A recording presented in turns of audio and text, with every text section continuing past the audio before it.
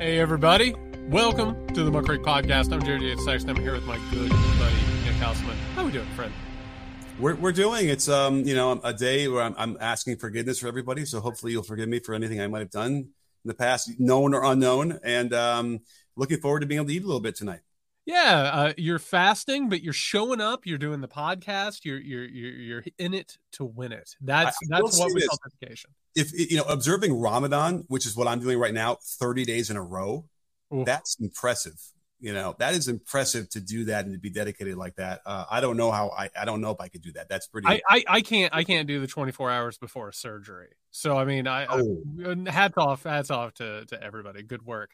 Also, by the way, before we get into our main segments today, Nick, we have to, as we always do on this podcast, show solidarity with the working people out there. We've got some victories going on.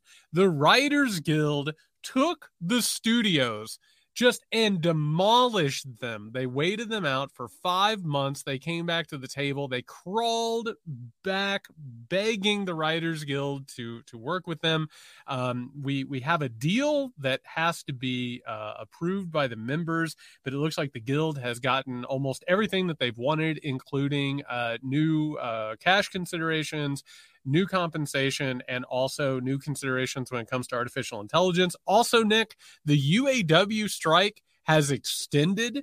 It's now in over 20 states against GM, Ford, and Stellantis. All I can say is solidarity, solidarity, solidarity. I don't want to rain on your parade a little bit, but it's not like, these kind of things are short-term 3-year deals. I'm talking about the writer's strike and their agreement. Sure.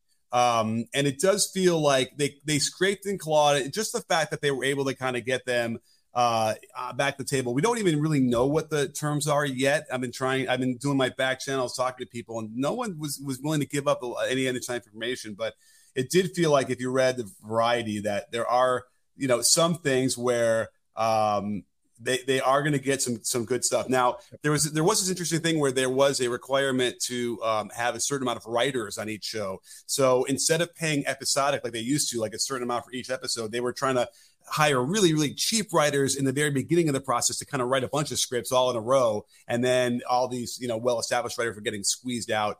So I think that they're going to have some movement on that. And certainly the AI thing is just good for everybody, because we don't want to watch content that's written by AI.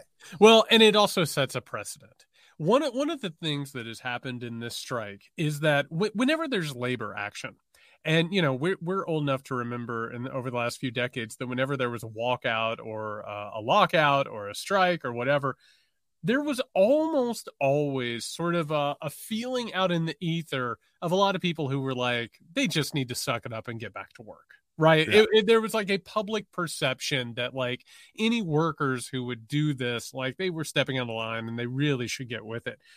I think the studio heads really thought that the moment that they went on strike, that like that was going to happen. And it was an immediate pushback where we looked around. We talked about the polls on this show. 80% of Americans were like, good for you people. Good for you. That's what should be happening. The movement right now with labor is overwhelming. You everywhere you look, you see it, you feel it. There's one union after another that's either being set up and or is becoming more and more radical. Mm-hmm. We even have Joe Biden, who has spent his entire career, Nick, like saying, he was there for workers and unions and all of that. Meanwhile, his record has been a little spotty here and there. Let's not talk to the rail workers about, how they feel about Joe Biden, or the truckers about how they feel about Joe Biden. But he felt it politically necessary that he needed to go and walk the line with the striking UAW workers. That's the pressure that happens here. It's not going to necessarily be a Joe Biden or a Democratic Party that's going to push this stuff. It has to come from the workers. It has to come from the ground level. And when you start to feel the momentum shift, that's when things become malleable. That's when you have to start working with this stuff, and it becomes something that people have to deal with. And we've entered into that territory. And you're exactly right. When it comes to the writers, this is a stake in the ground when it comes to artificial intelligence, which is coming for all of us. Eventually, we're all going to have to deal with this or have conversations about this. What's going to happen? What are the considerations?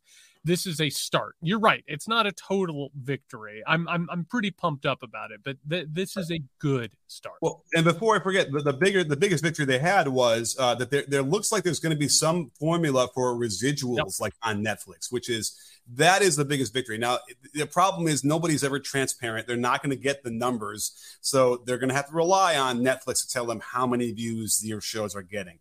And that's going to be an interesting thing. And probably along the lines of is Iran developing nuclear weapons? We don't know. Are they, are they being observed or not? We got to find out whether or not that's what those numbers really are. But it is a movement and a victory in terms of that. On that note, I want to say two things about what you just brought up, which is absolutely perfect.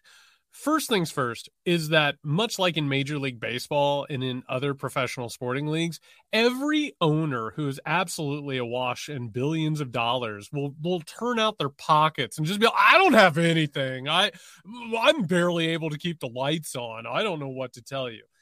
Then all of these streaming giants, right? They're like, we have the biggest conglomerate corporation monopolies that have ever existed in the history of media. We just can't figure out how to make it work. Oh, no. Boo-hoo. Oh, God, you have everything. You can't figure out how to make it work. That sounds like a you problem to me. If you and this is coming from somebody, and I don't know how you feel about it. Maybe it's my TV. Maybe it's my Roku. I can't make Netflix work for shit. It doesn't work. None of these systems work. They all suck. They don't operate. They're constantly freezing up. Like, they can't make this profitable. They can't make it function. Guess what? Maybe you shouldn't have these major monolithic corporations. And you're going to sit here and be like, well, maybe we'll have to break up. Good. I hope you do have to break up like a big pile of Tinker Toys. I hope your big, disgusting corporate monoliths absolutely fall apart and you have to pick up the pieces. Good. But that's not what's going to happen. It's going to be the opposite. They're going to absolutely to partner. Hulu and Disney Plus are going to merge.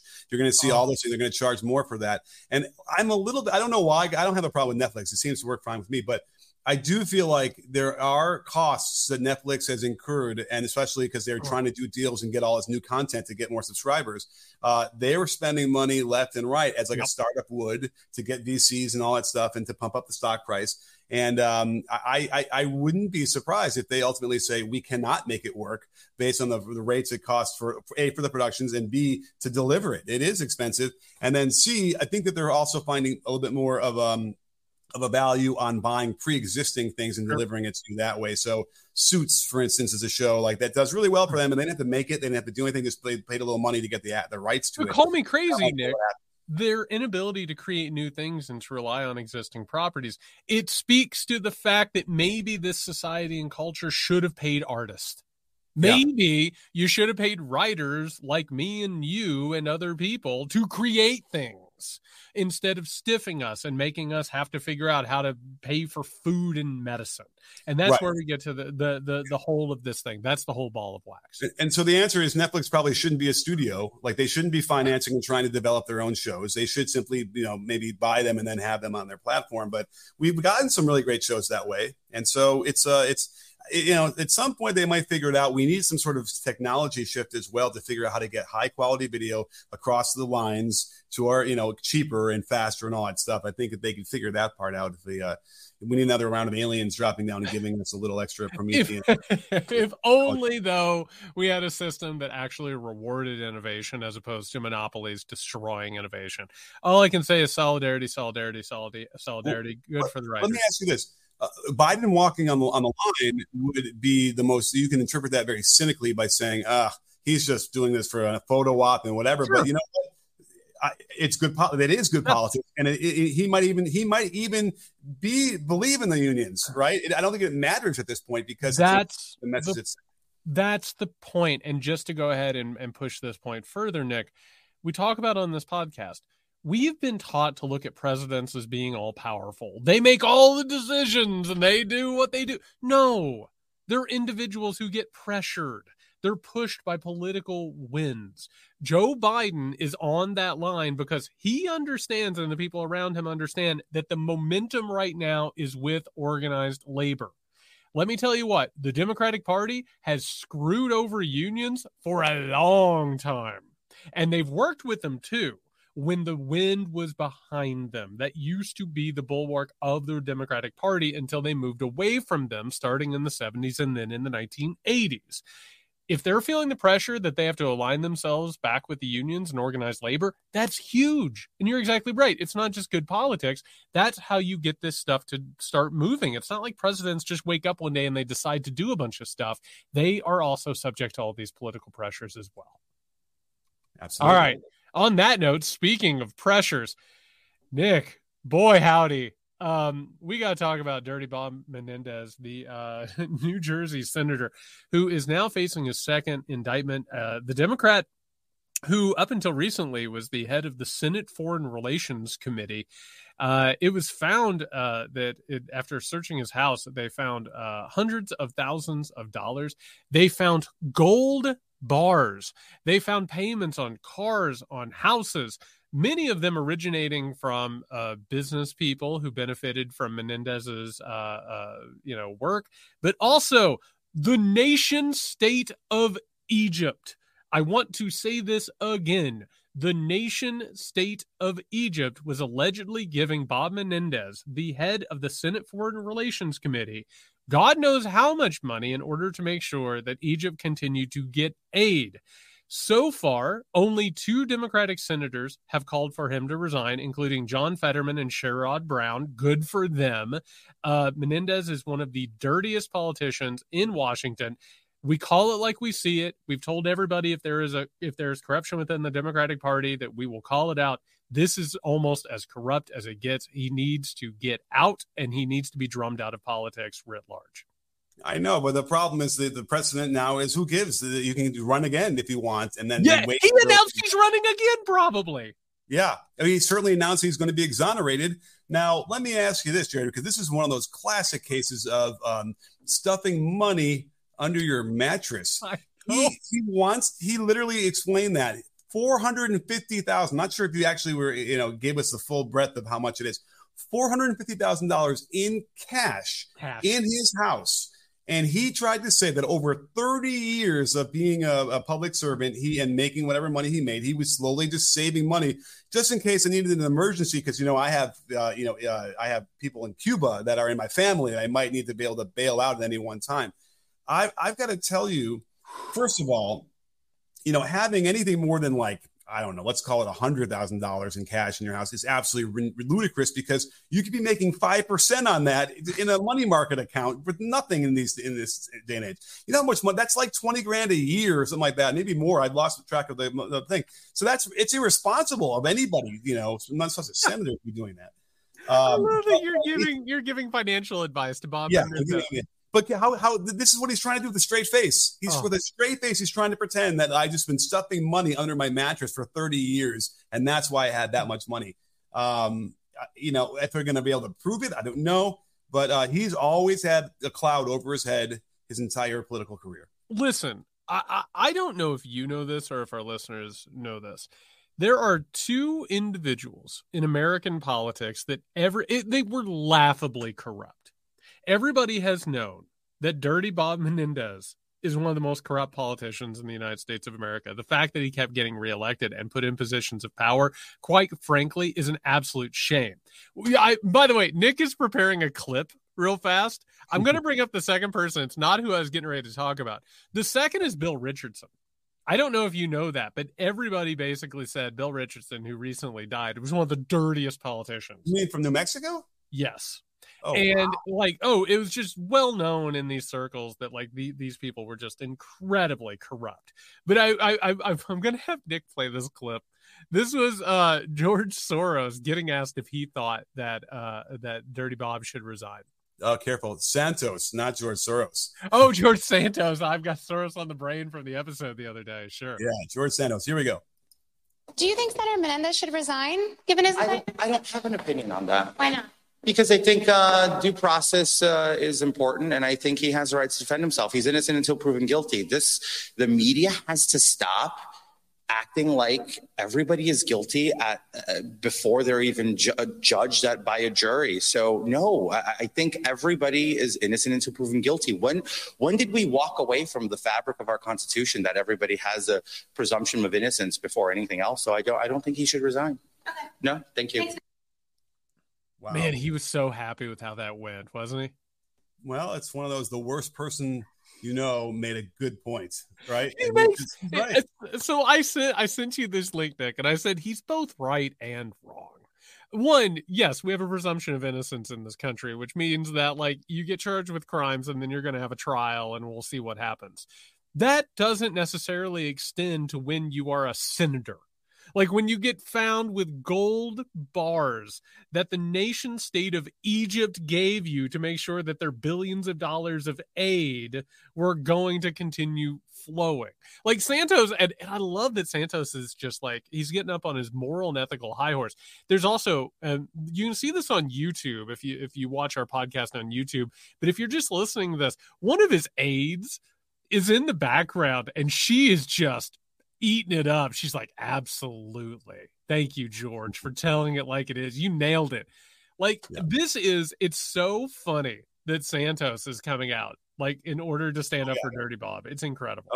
Of all the people that are going to, die on that hill, he has to be, because he needs that too. I haven't even heard. I mean, I'm assuming they're still looking into his stuff, but like these things have a tendency to sort of drift away and the public isn't interested anymore and they don't hear about it. So Matt Gaetz could not be reached for comment. Right. Well, Marjorie Taylor Greene might be out there. We're talking about stuff, but this is actually a mistake by Santos, because he's been doing a really good job just sort of being out of the sight lines, right? Because if he can make it another, until next year, he can run again, maybe if it all kind of tamps down. So I would, if I were advising him, I'd say, stay off the cameras as much as you possibly can at this point. But Nick, I want the record to show that in the past 3 minutes, you have given investment advice for Bob Menendez and taking his ill-gotten bribes and making money off of them and telling George Santos how to lay low until the heat cools off. Isn't that why we're here? I don't know. I mean, listen, it's this. What a show we've got going here. And by the way, Menendez, some people might deserve the benefit of the doubt, right? They've lived an exemplary life. They've been, upstanding members of the society. Just to give you an idea, because like Trump is the same way. Like he had all those legal issues in the 70s with renting to people of color and all that horrible thing. So like he already starts out, on the wrong side. Menendez, it was indicted and somehow got off when he was actually appropriating money to a special interest group that was then turning around and then renting office space and stuff from him as a landlord. So he's giving them all these money and then they're pouring it right back into his pockets. At the very least, if that's not illegal, it's simply the most unethical behavior you can have as a senator. So he's incredibly unethical. And, our audience is a very special group of listeners. And so if you're listening to this podcast, I have to assume you're sitting at home or in your car, wherever you are, you're on your run, and you're like, you know what? I'm glad that they're calling out corruption in the Democratic Party. I want to say something to anybody who's like, come on, don't go after Democrats. Like, let's not talk about this thing. You have to get this poison out of a party. You cannot have this. I'm sorry, but this literally is like the highest level of corruption that you can really imagine outside of, I don't know, Nick, let me just think of an example off the top of my head, trying to overthrow an election. Or working with a foreign government in order to attack democracy, which, by the way, he was working with a foreign government, and taking bribes from them. This is high level corruption. And if you want a better world, if you want a better country, you want a better future, you get this out. You call it out, you call it where you see it, and you get it out. And the Democrats need to grow a spine and tell this guy to hit the road. He needs to go. Yeah, and for what it's worth, like when it comes time to indict someone who's in Congress like this, or indict a former president like we had, they are not going. They don't want to do it. They really aren't. It's really unlikely they are going to do it, and unless it is so slam dunk and they can prove all these things, they wouldn't even get close to doing an indictment. So you have to understand, like in the context there, like when you see those numbers, indictments tend to be, 90%, whatever they get their convictions. It's because of that. And so you have to imagine they would never have gotten close to this with Menendez if they didn't know there isn't a shred of he's not getting off on this one. We've talked so far about some really important things, including the need for organized labor in a time of historic inequality. We've talked about just ghastly corruption that hurts America. Nick, it's time to talk about the real issue, like the real hard hitting issue, the thing that we have to discuss today, which is that the Senate has relaxed its dress code because John Fetterman wants to wear hoodies and shorts. I tell you this again, John Fetterman has led to the Senate relaxing its dress code. It has unleashed hell, Nick. People are losing their minds of all political stripes. They think this is ghastly and awful. And yet here we are. John Fetterman has relaxed the dress code in the Senate. I assume, like me, you are horrified by this and you demand satisfaction. I have gone actually a couple different ways on this as I've been thinking about it. My first instinct, which is perhaps the one you're supposed to listen to, right? Is the first one was, whatever, like let whatever. Him. But I do feel like you probably should have to wear, some, even if it's just business casual, you should have to wear at least that. Why? It's a good question. What's interesting? Somebody parked their car in front of my house on the street and they put a cover on it. And I was like, outraged. And it was there for like 5 days. Apparently there's a law that says you can't park more than 3 days in a row within whatever.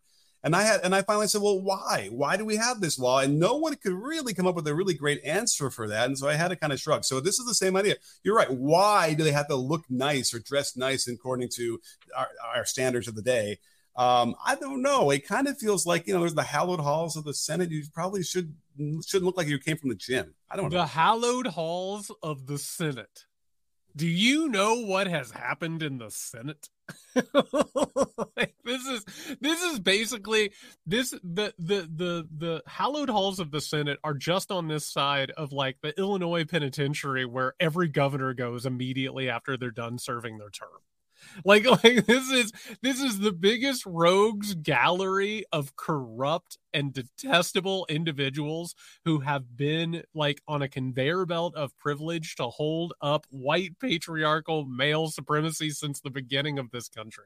So what you're saying is we don't need to pretend anymore. They can stop. We need to stop pretending that these people in any way, shape, or form deserve our respect or that they are somehow or another higher than the rest of us. We need to stop hiding behind these vestiges of privilege and power. I'm glad Fetterman's out there. And for the record, Nick, I'm happy that he's triggering people. I love that Rand Paul came to work in a bathrobe.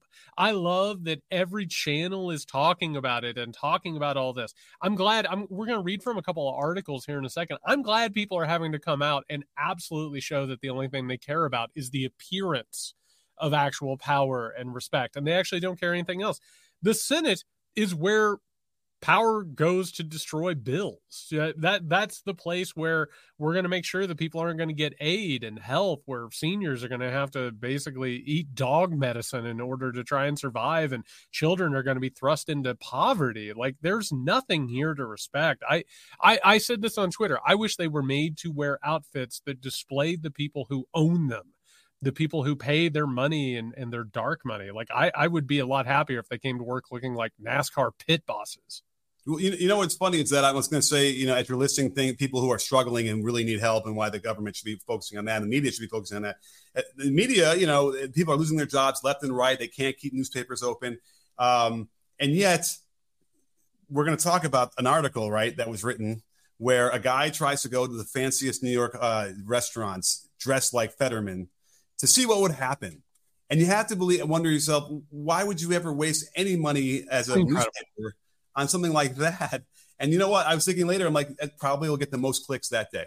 Yeah. So this is from the New York Post, that bastion of journalistic integrity. This is an article called "The Post Tried Eating at New York City's Finest Restaurants Dressed Like Senator John Fetterman. See how it went." This is by John Levine. John says, quote, Senator John Fetterman may be allowed to dress like a slob in the halls of power, but it's still a capital offense in New York City's finest restaurants. Intrepid Post reporter John Levine learned that hard truth this week when he crisscrossed the Big Apple's culinary landmarks wearing Fetterman's trademark hoodie, gym shorts, and sneakers and tried to gain entry, only to face scorn and mockery from maitre d's with more common sense than Congress. He would not be permitted here, sniffed a maitre d' at Daniel on the Upper East Side, where a 7-course tasting menu runs $275. She admitted she didn't know who Fetterman was. And then from there, Nick, it's just like tasting menus and 10-course meals that cost thousands of dollars, to which the entire point of this article is that John Fetterman doesn't belong in the Senate. He's not one of them. He's not one of the elite. And the fact that Pennsylvania deigned it to put him in there in what was basically a landslide, like, it speaks poorly on their part, because the Senate is supposed to be for elites. And that's the entire point of this article. And it gives up the game. It gives up the game about what the Senate is and what it has always been and what these people actually want from it. I mean, it's part of me feels like it's the tan suit all over again to some degree. But it's also right. I mean, and by the way, real fast, Nick, I want to point something out. The problem wasn't that Obama wore a tan suit. It's that Obama had tan skin. That was the problem. Like, it wouldn't have mattered what he wore. It was the fact that he was a black man who became president of the United States of America. You know, right. It was a tan, but also it was a tan suit. It's a specific time of the year, right? It wasn't even like you couldn't wear a tan suit when it's before. I don't even know what those rules are. They don't exist anymore. I don't even think there are rules on that. Yeah. So I agree. I mean, listen, I am the guy that lives in Los Angeles, and I can go in a hoodie and shorts to almost every nice restaurant in LA. There might only be I can't believe there may be more than a few tops, a couple that would maybe refuse me entry. Seriously, because we don't have dress codes like that out here. But I hear you. I don't know. Part of me feels like, maybe they should wear something a little bit nicer than just the gym attire. But I hear you. I'm not going to push back on it. I want to be honest with you. I reached a point, and this has to do a lot with my disgust with systems of power and a lot of what they expect out of people. When I was a professor, I reached a point where I was like, I'm done wearing ties. I'm not going to wear ties anymore. I'm not going to wear a jacket anymore. I started showing up in flannels and jeans. I started showing up in T-shirts and jeans. And I was just like, if people don't respect me like this, fuck them. Like, literally, I don't need to do something for you. And that's actually become like sort of a thing. Like, before I go to something, I think, why am I dressing the way that I am? And when it comes to the Senate, I feel like this hysteria that's coming out of Fetterman. I'm gonna read something from a Washington Post article, which made me literally nauseous. I think what is emerging is that a lot of people are looking around and they're realizing that the arbitrary nature of symbols of power, when they're challenged, they don't like it. This is one of the reasons why people have trouble with, like, trans people. You know what I mean? It's like, how dare you step out of line and do something that is not expected? How dare you, like, feel comfortable doing that? And it's like a lot of people, and this is, I think, one of the root cores of conservatism. And by the way, you can be liberal and be conservative. I want to make the record clear on that. I think one of the root causes of conservatism is the idea that other people need to conform. And if other people don't conform, your conformity is somehow or another challenged. Does that make sense? Oh, yeah, absolutely. And it kind of plays into the whole, you're destroying the way of life. You're destroying the culture, what we've built. You're letting all these people into this country who are not from here. And it's going to change what we built, all of those things. And it's like, I hate to tell you that this culture you're talking about was formed as a melting pot of a whole lot of other cultures together. This isn't some special American thing that you think it is, that you have to protect. It's been a constant mixture of things that are coming in from everywhere. And that's the beauty of it. So it is, you're right. That is a really great way to put it as well.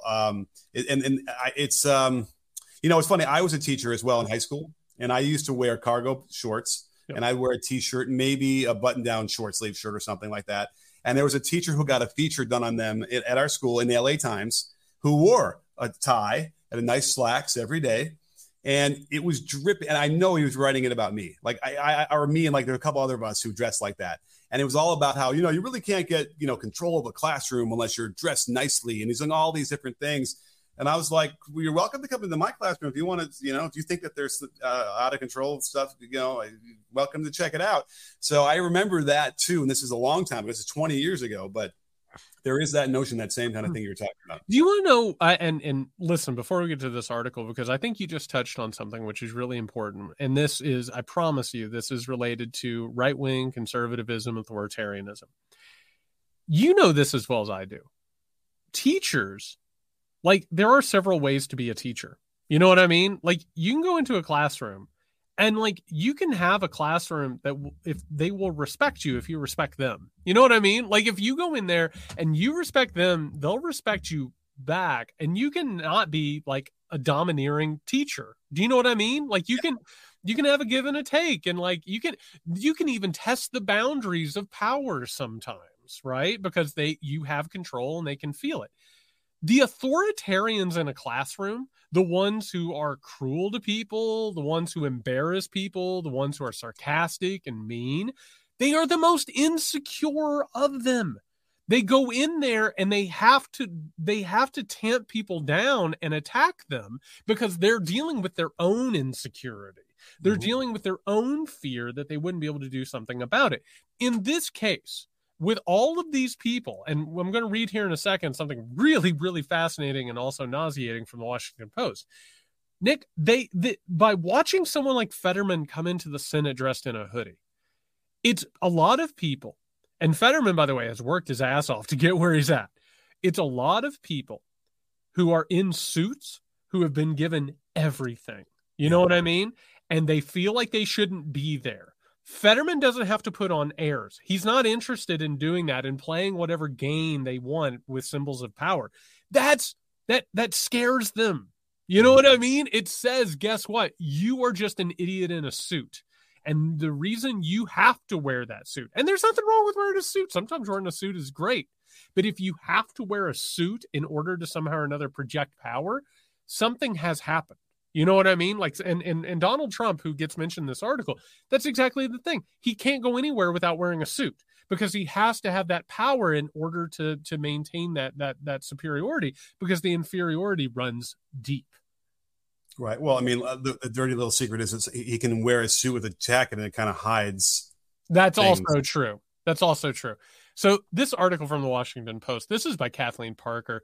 This is called "Dressing Down for the Senate is Just Bad Manners." It goes, quote, "Let's stipulate that many serious issues demand our nation's attention," which is incredible, by the way, because she has an article in the Washington Post. She could address anything she wants, but this is what she chooses. "A looming government shutdown is surely one. Whether to continue funding for Ukraine is another. Lower in importance is the Senate's unwritten dress code, which, effective immediately, no longer exists. All may come as they are, or in John Fetterman's case, worse. Fetterman, who proudly outfits himself as the biggest schlump ever to enter the Russell Senate office building, reported to his job dressed in sweats, top and bottom. Frankenstein's monster would be offended. As little as I have loved Republicans in the past few years, coinciding with the rise of our own little autocrat, at least Donald Trump knows how to dress. I can't imagine that even he would demean his office or his country by dressing down, as is now the code for senators." Nick, she literally is saying that Donald Trump is better because he doesn't dress down. And he wouldn't demean his office. He would just demean his office by, I don't know, the vapid corruption, the cruelty, the disgustingness, attempts to overthrow the government, but at least he wore a suit and coat. You know, it's, again, why they write these things, who knows? They're probably AI, idea generated, right? Like, they have these AIs, they'll say, hey, you should write an article about this, and then they'll actually have a human write it. But I kind of want to hijack this for a second. Can I do it? Have you seen the picture they use on the very top that ends up being the one that's embedded on Twitter and all that stuff, right? It's a picture. Okay, remind me, who are we talking about again? She's going after Fetterman. Going after Fetterman, right? Fetterman. But the headline doesn't say anything about Fetterman. It says dressing down for the Senate is just bad manners. And the picture they use is of 3 black senators. Yep. Why? It's weird. Why is Warnock, Booker, and Neguse, sort of front and center on this top of this thing instead of a picture of the person they're talking about? I maybe I'm a conspiracy on this one, but that is. Can you give me some information or some insight into that? No, it's kind of a strange little dog whistle. It's strange. It's a really odd choice. And that's one of the things is like when you get articles like this in the Post or in the New York Times, like there's so many conflicting ideas in it that it's almost like the person who chose the article picture, it's almost like they were like, oh, okay, you're going after Fetterman, but we're going to go ahead and put some well-dressed Democrats on this. And by the way, to boot, they're African-American. It's odd. It's a really strange article. Now, the sentence right after the one you finished said, clothes might not make the man or woman, but they do tell us a great deal about them. Yeah. Now, that's a trope that we've heard for a long time. And fill me and remind me, what is that usually related to? What are they talking about when they frame clothes to giving you insight into people like that? It's about getting jobs and getting access into power or dressing for the job you want. I mean, all right, because to me, I'm thinking like starter jackets and, bandanas tying around your head, like all that stuff when you see people on the street dressed like that. But real fast, I think this is an important thing that you just brought up, Nick, because even the New York Post article, which is talking about Fetterman wouldn't be allowed into these restaurants. You know what you see if you go to these restaurants? And I know that you've seen it. You've seen it in, places in like Los Angeles. There's always a sign that's like jacket required. No athletic wear. No, you know what I'm talking about? No low-hanging jeans, right? No low-hanging jeans, no jerseys. The Yeah. entire point is that these arbitrary decisions about like what is being allowed in the halls of power, it's a quiet and subtle way to say we're just upholding standards. But really what it's about is holding the riffraff out. You know what I mean? It's saying there are certain people who deserve to be here. And there are choices that you make that either allow you in or don't allow you in. You can either assimilate and be part of the club, or you're on the outside and you're also ostracized from power. John Fetterman deciding to wear just what normal human beings wear out in the world, it is more or less one of the bigger offenses that they can imagine. And that's right. Like that, it is about withholding power and gatekeeping. That's what this whole thing has always been about. Yeah. And we can't get away from it. It's really frustrating. It's awful. Finally, before we finish this episode, Nick, we got to talk about we are going to be live on Wednesday night following the second Republican debate. It starts at 9 p.m. Eastern. Again, it's going to be at the Reagan Library. It's going to have Air Force One. It's going to be so disgusting. There are going to be quotes from Reagan. I'm not excited about it. But we are going to be broadcasting immediately after the debate, giving you our analysis, our takes. Before we get to Wednesday, though, I wanted to talk a little bit about what to expect coming into this debate. The first one was a fascinating watch. It told us a lot about where the Republican Party is going, what is happening. I think we both agreed coming out of it that Vivek Ramaswamy sort of stole the spotlight while giving sort of a glimpse of what the Republican Party might become. Ron DeSantis kind of quote unquote won by not crying all over himself and not totally embarrassing himself. Mike Pence had moments. It was quite a strange little situation. Going into Wednesday night's affair, Nick, what are you expecting? Who do you think has to show up? What are your initial thoughts and predictions? Well, what's interesting, and at least the way I've been observing since the last debate, it's Vivek has been the guy who's maintained his position in the news, constantly being interviewed and getting sound bites out there. They're doing a really good job. They've been doing a great job since he started, really, from a guy who really had no political background. DeSantis, I haven't heard from him. I haven't seen anything about him. Nothing's bubbled up in my view. Nothing had ever bubbled up with our former vice president either, in a way that I'm not surprised. But again, nothing. So this is going to be the desperation. I think these are going to be your what's it called when you do like the long cast when you're looking for a fish? I don't know, like a really hard. What is it? A cast? You cast your line really hard. I'm going to throw as far as I can. It's like a miracle cast, or if you will, really it's like a Hail Mary, if you will. So I would expect more contentiousness. I would expect more interaction between everybody. Who's hosting? Do we know? I couldn't even begin to tell. So it's going to be really hard on them to try and keep the moderator to keep this on track. I doubt they'll do it, and so it'll be more of that and worse. So that's what I'm expecting. How about you? Ramaswamy is I firmly can tell you, and in the conversations I've had with other people, I totally have come to expect this. He's going to get the literal shit beat out of him. is what's going to happen. He spent way too long, hogging the spotlight in the first debate. Of course, he got the obligatory media spotlight for a while because he made for good copy. He could go on Meet the Press, which, by the way, we haven't talked about how terrible the Kristen Welker interview with Donald Trump was on Meet the Press. Repulsive. Absolutely repulsive. And if you had any hope of Meet the Press getting better under this new regime, I'm sorry. But Vivek is going to get the literal shit knocked out of him from all sides. I'm guessing Chris Christie is going to come after him hard. Mike Pence hates nothing more besides Vivek, and he's going to come after him really, really hard. The question now, because you brought up DeSantis about the fact that he is just almost completely disappeared from any discourse. The only thing that's out there about DeSantis right now, Nick, is that his major donors who have been making noise in Politico articles about possibly, drying up their donations, they've stopped. It has stopped. The spigot has stopped. The money train has come to a halt. DeSantis is not getting the donations or the support, which means he either is going to come out and reignite his campaign, or those donors are up for grabs. It's a jump ball, right? Yeah. So I think you're going to see a lot of people who are going to try to come out and establish themselves as the Trump alternative. I think DeSantis has to do something to light a fire back under his campaign. The problem is he's not a talented politician. Mm-hmm. There's not a lot of room or avenue for him to get that done.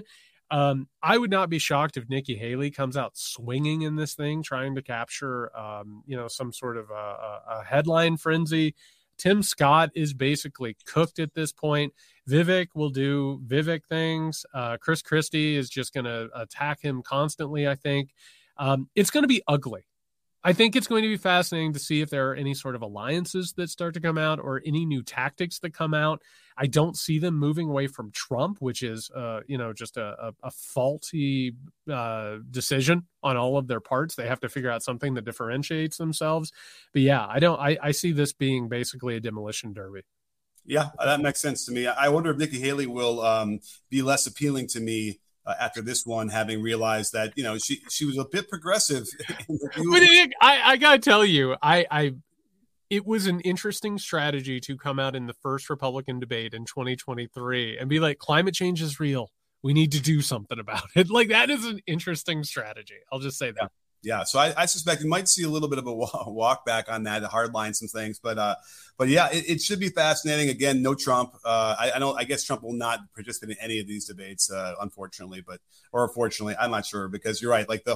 I started listening to the Meet the Press thing and I saw a bunch of the clips and it was just the answer is you shouldn't have him on those things. But if I am running a business and I have a chance to get a lot more views than I would normally do, that would make more money, then it's like a fiduciary, obligation to the shareholders at NBC or whatever. You have to have them on. And it sucks. It's, you have to.